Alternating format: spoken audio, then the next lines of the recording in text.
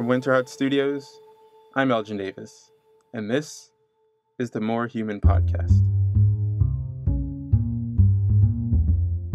Hello, and welcome to episode 5 of the More Human Podcast, where together, we're on a quest to become mentally and emotionally healthy.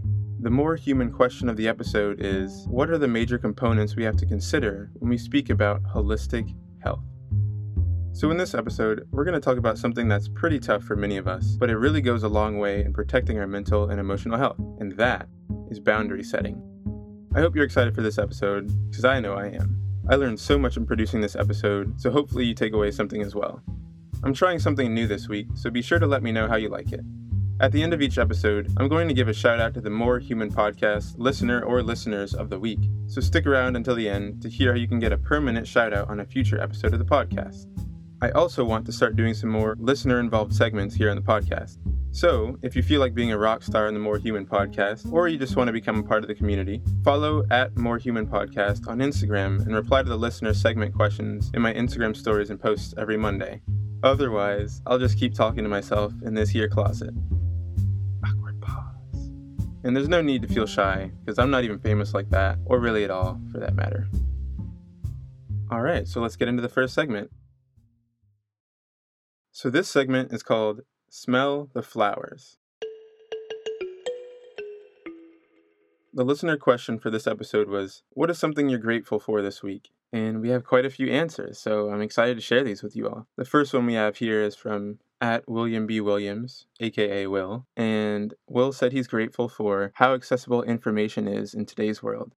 I love that, information being so widely accessible for us who are learning about mental and emotional health here on this podcast and beyond. There's so much information at our fingertips. There's podcasts, there are YouTube videos, articles, books, TED Talks, you name it. There's so much available to us in this age of information, really. So yeah, right on. I love that.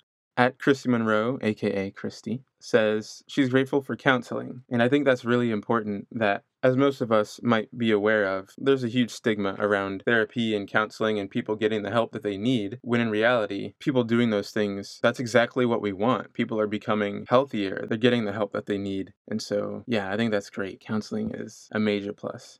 I went a few times in college when I had some of my football injuries. Given as dark of a time that was for me, counseling was really, really helpful. So, could not recommend highly enough. Lights Camera Analysis, aka Audrey, a fellow podcaster, who you can expect to hear more of in the near future. This week she's grateful for knitting. She says, it calms my nerves by physically channeling my nervous energy elsewhere. Physical activity, having hobbies, having things that we can use to de-stress and collect our thoughts, collect ourselves. It's super important. Yeah, knitting is her thing, and that's pretty cool.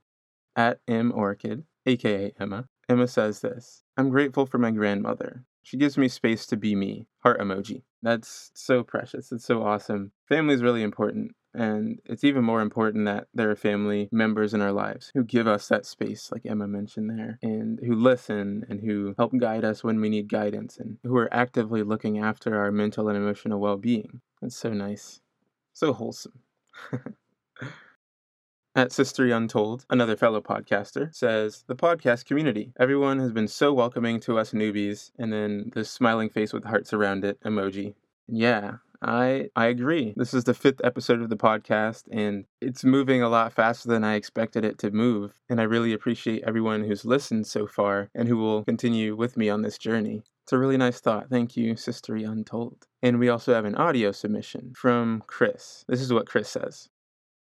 Congrats on the podcast. I look forward to the new episode that comes out every week, so I think it's very well done. As to what I'm grateful for, I'm happy to say that I'm officially starting medical school next week. So I'm immensely grateful to have this opportunity to pursue my passion and to have had a wonderful support system throughout my life that's allowed me to get to this point. Like I said, keep up the good work, and thanks. Thanks so much, Chris. That means a lot. And congrats on starting medical school. That's really awesome. And I know things are probably more than a little stressful starting school anywhere right now during the course of this pandemic. So it's really good to hear that things are going well and that you're excited. Yeah, and that things are off to a good start. So thanks so much to these awesome listeners for sharing their thoughts. And be on the lookout for next week's question every Monday at More Human Podcast on Instagram. All right, now let's talk about the island. The island is a concept I first heard about from Brene Brown's podcast, Unlocking Us, in the episode Glennon Doyle and Brene on Untamed.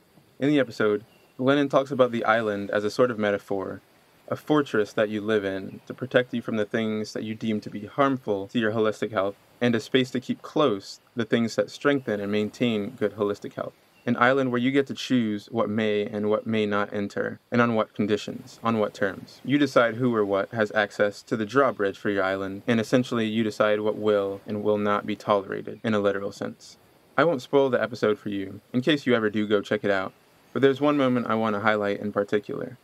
So Glennon and Brene are talking about how Glennon uses the idea of the island in her own life and its effect on her kids. The most powerful thing to me in that moment is where she tells us that she's setting the example for her kids and removing toxic influences and people from their lives, even if it means removing a relative or someone who has been around forever. It's a really powerful moment, and I highly recommend you check it out. So that's the idea of this island. Now, let's look at it in a different shape. If you're in a place or context where you can close your eyes, go ahead and close them. Otherwise, don't. Like if you're driving or something. Anyway, imagine with me for a moment that you have a beautiful garden. Some of the garden is composed of plants, other parts, vegetables. You've worked really hard to get this garden going, and everything looks great. The flowers are vibrant and blooming, and the peppers and tomatoes are almost ripe for picking. It's your garden, and it's precious to you. It's healthy, and it's in good shape. You don't want people coming in and stepping on your beautiful flowers that you worked so hard to grow. You don't want insects eating your vegetables and having them start to rot. You don't want someone's dog coming in and jumping around and pooping in your beautiful garden. You don't want weeds to choke out the flowers and keep them from getting the nutrients and having the space they need to grow. So what will you do?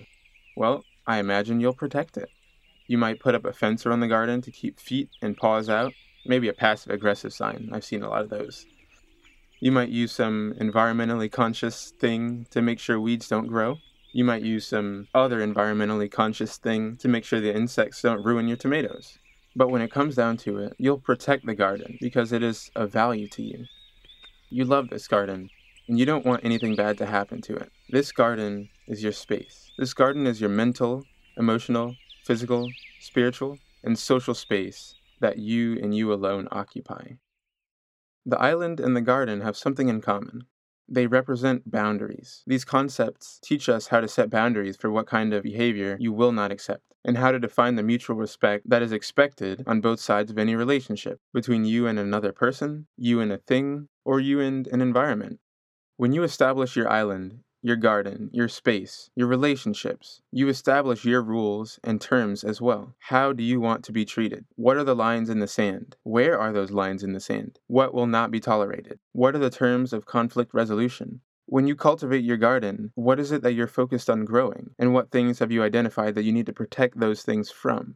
I read an excellent article this week from Margarita Tartakovsky over on Psych Central about boundaries, and I want to share some of the insights from this piece. In the piece, she says that boundaries are essential to both healthy relationships and to a healthy lifestyle overall. Setting and maintaining boundaries are skills that many of us don't explicitly learn. I know I never learned them. But like any skill, they can be learned and mastered. In Tartakovsky's article, Dr. Dana Gianta gives us some strategies for building and maintaining better boundaries. So if you're a note taker, this is your cue.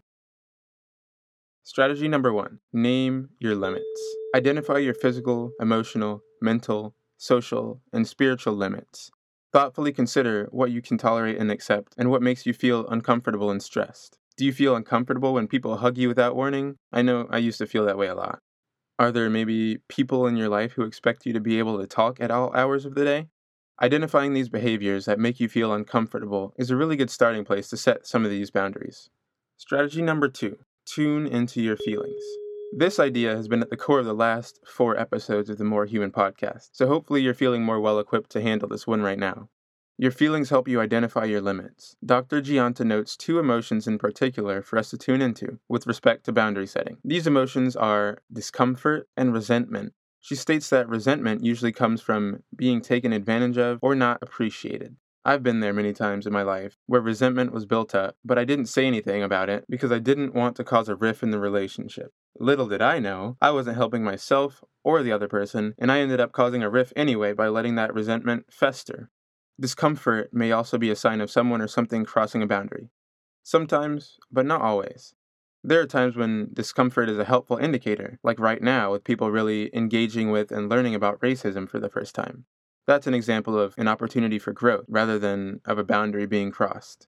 I think that for many of us, we have a natural intuition for what our boundaries are. But for some of us, the real issue is in respecting those boundaries for ourselves and or asking others to respect them as well. Strategy number 3, be direct. Some people will intuitively understand and respect your boundaries, and others simply won't. I encourage you not to play the "I was waiting for you to figure it out" type of games. Charades like this don't actually help the relationship resolve conflict or build trust.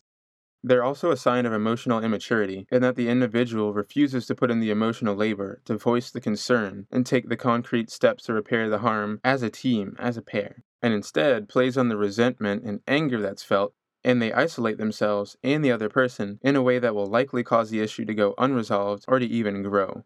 I want to note here that there is a difference between being direct and being rude or abrasive. With a little bit of compassion and empathy, "we spend too much time together" becomes "I need more space to maintain my sense of self. Let's talk about how much time it makes sense to spend together each week." See the difference? Strategy number 4, give yourself permission. Giunta notes that boundaries aren't just a sign of a healthy relationship, but they are also a sign of self-respect. You respect your garden. You respect your island. You respect yourself and every part of yourself. This means looking at the fear, guilt, and self-doubt that often accompany a lack of solid boundaries and tracing them back to their sources like we talked about last week with the stream. Tracing the emotions upstream and understanding how they came to be, as well as understanding how they are currently situated in between you and the boundaries you need to stay healthy. Once that understanding is in place, then you act on it and you can begin to set and maintain that boundary, because your health is worth that effort.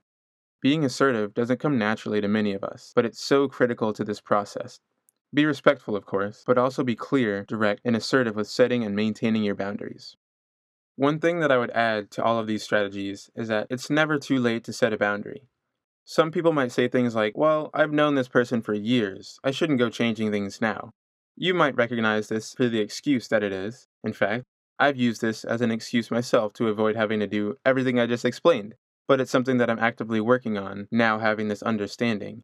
If you've been feeling uncomfortable and have been building up this resentment all these years from someone or something, it's not too late to protect your flowers. It's not too late to put a fence around your tomatoes. It's not too late to conditionally revoke the drawbridge access of that thing or person on your island. The best time to plant a tree is 20 years ago. The next best time is right now. Here are some examples of boundaries to help you round out the full picture. Scheduling non-negotiable alone time for you to just be with yourself. Putting your phone far away from your bed as you sleep. Setting cutoff times or specific time frames for responding to emails or text messages. Temporarily, or not, deleting apps from your phone when they start to become toxic for you. Setting a bedtime for yourself and sticking to it. Easier said than done, because I don't even do this one, but I'm working on it.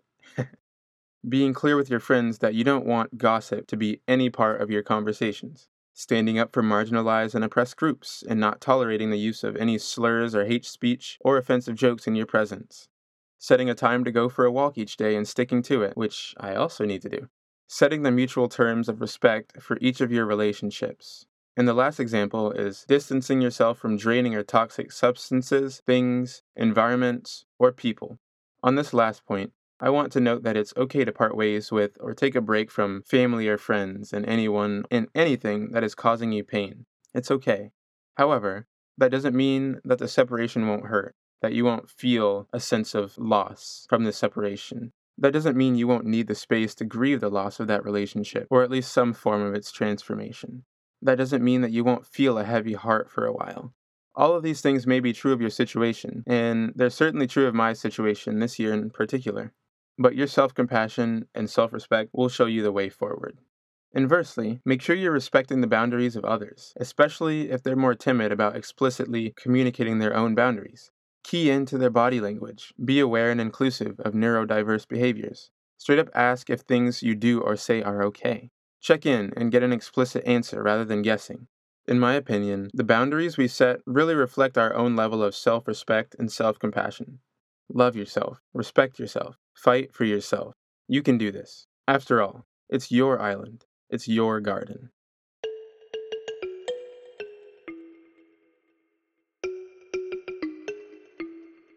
I have really enjoyed listening to this podcast. The length of the episodes is enough to keep you engaged without growing bored or disinterested. The content is very refreshing, and Elgin is tackling conversations like these as a non-traditional but needed messenger in today's world. Looking forward to seeing how this podcast progresses and develops, as well as how I grow along with it. Humble, articulate, engaging, this guy makes the task of personal growth so approachable. He delivers his weekly musings on mental health with compassion. I'm grateful to join him on this journey to become more human. So these are the 2 More Human Podcast listeners of the week, Molly and Cecil, respectively. Thanks so much to both of you for leaving written reviews over on Apple Podcasts. It means so much. And thank you for being the first ever More Human Podcast listeners of the week. If you want to become the More Human Podcast listener of the week and get a permanent shout out on a future episode, head over to Apple Podcasts and leave a written review of the show. It doesn't have to be long or super deep, unless you really want it to be. Reviews go a long way in helping new listeners find out about the show and seeing if they really want to tune in. And also, I love to show my appreciation of people supporting this project.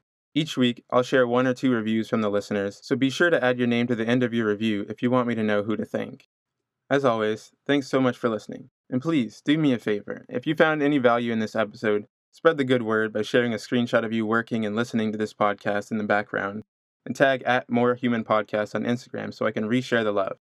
Or if you're not on Instagram, feel free to send the podcast to a friend or family member who might like the content and or my awkward personality. That's it for episode 5.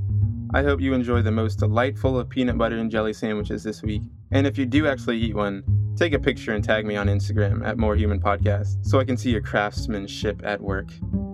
Anyway, from Winterheart Studios, I'm Elgin Davis, and this is the More Human Podcast. See you next time.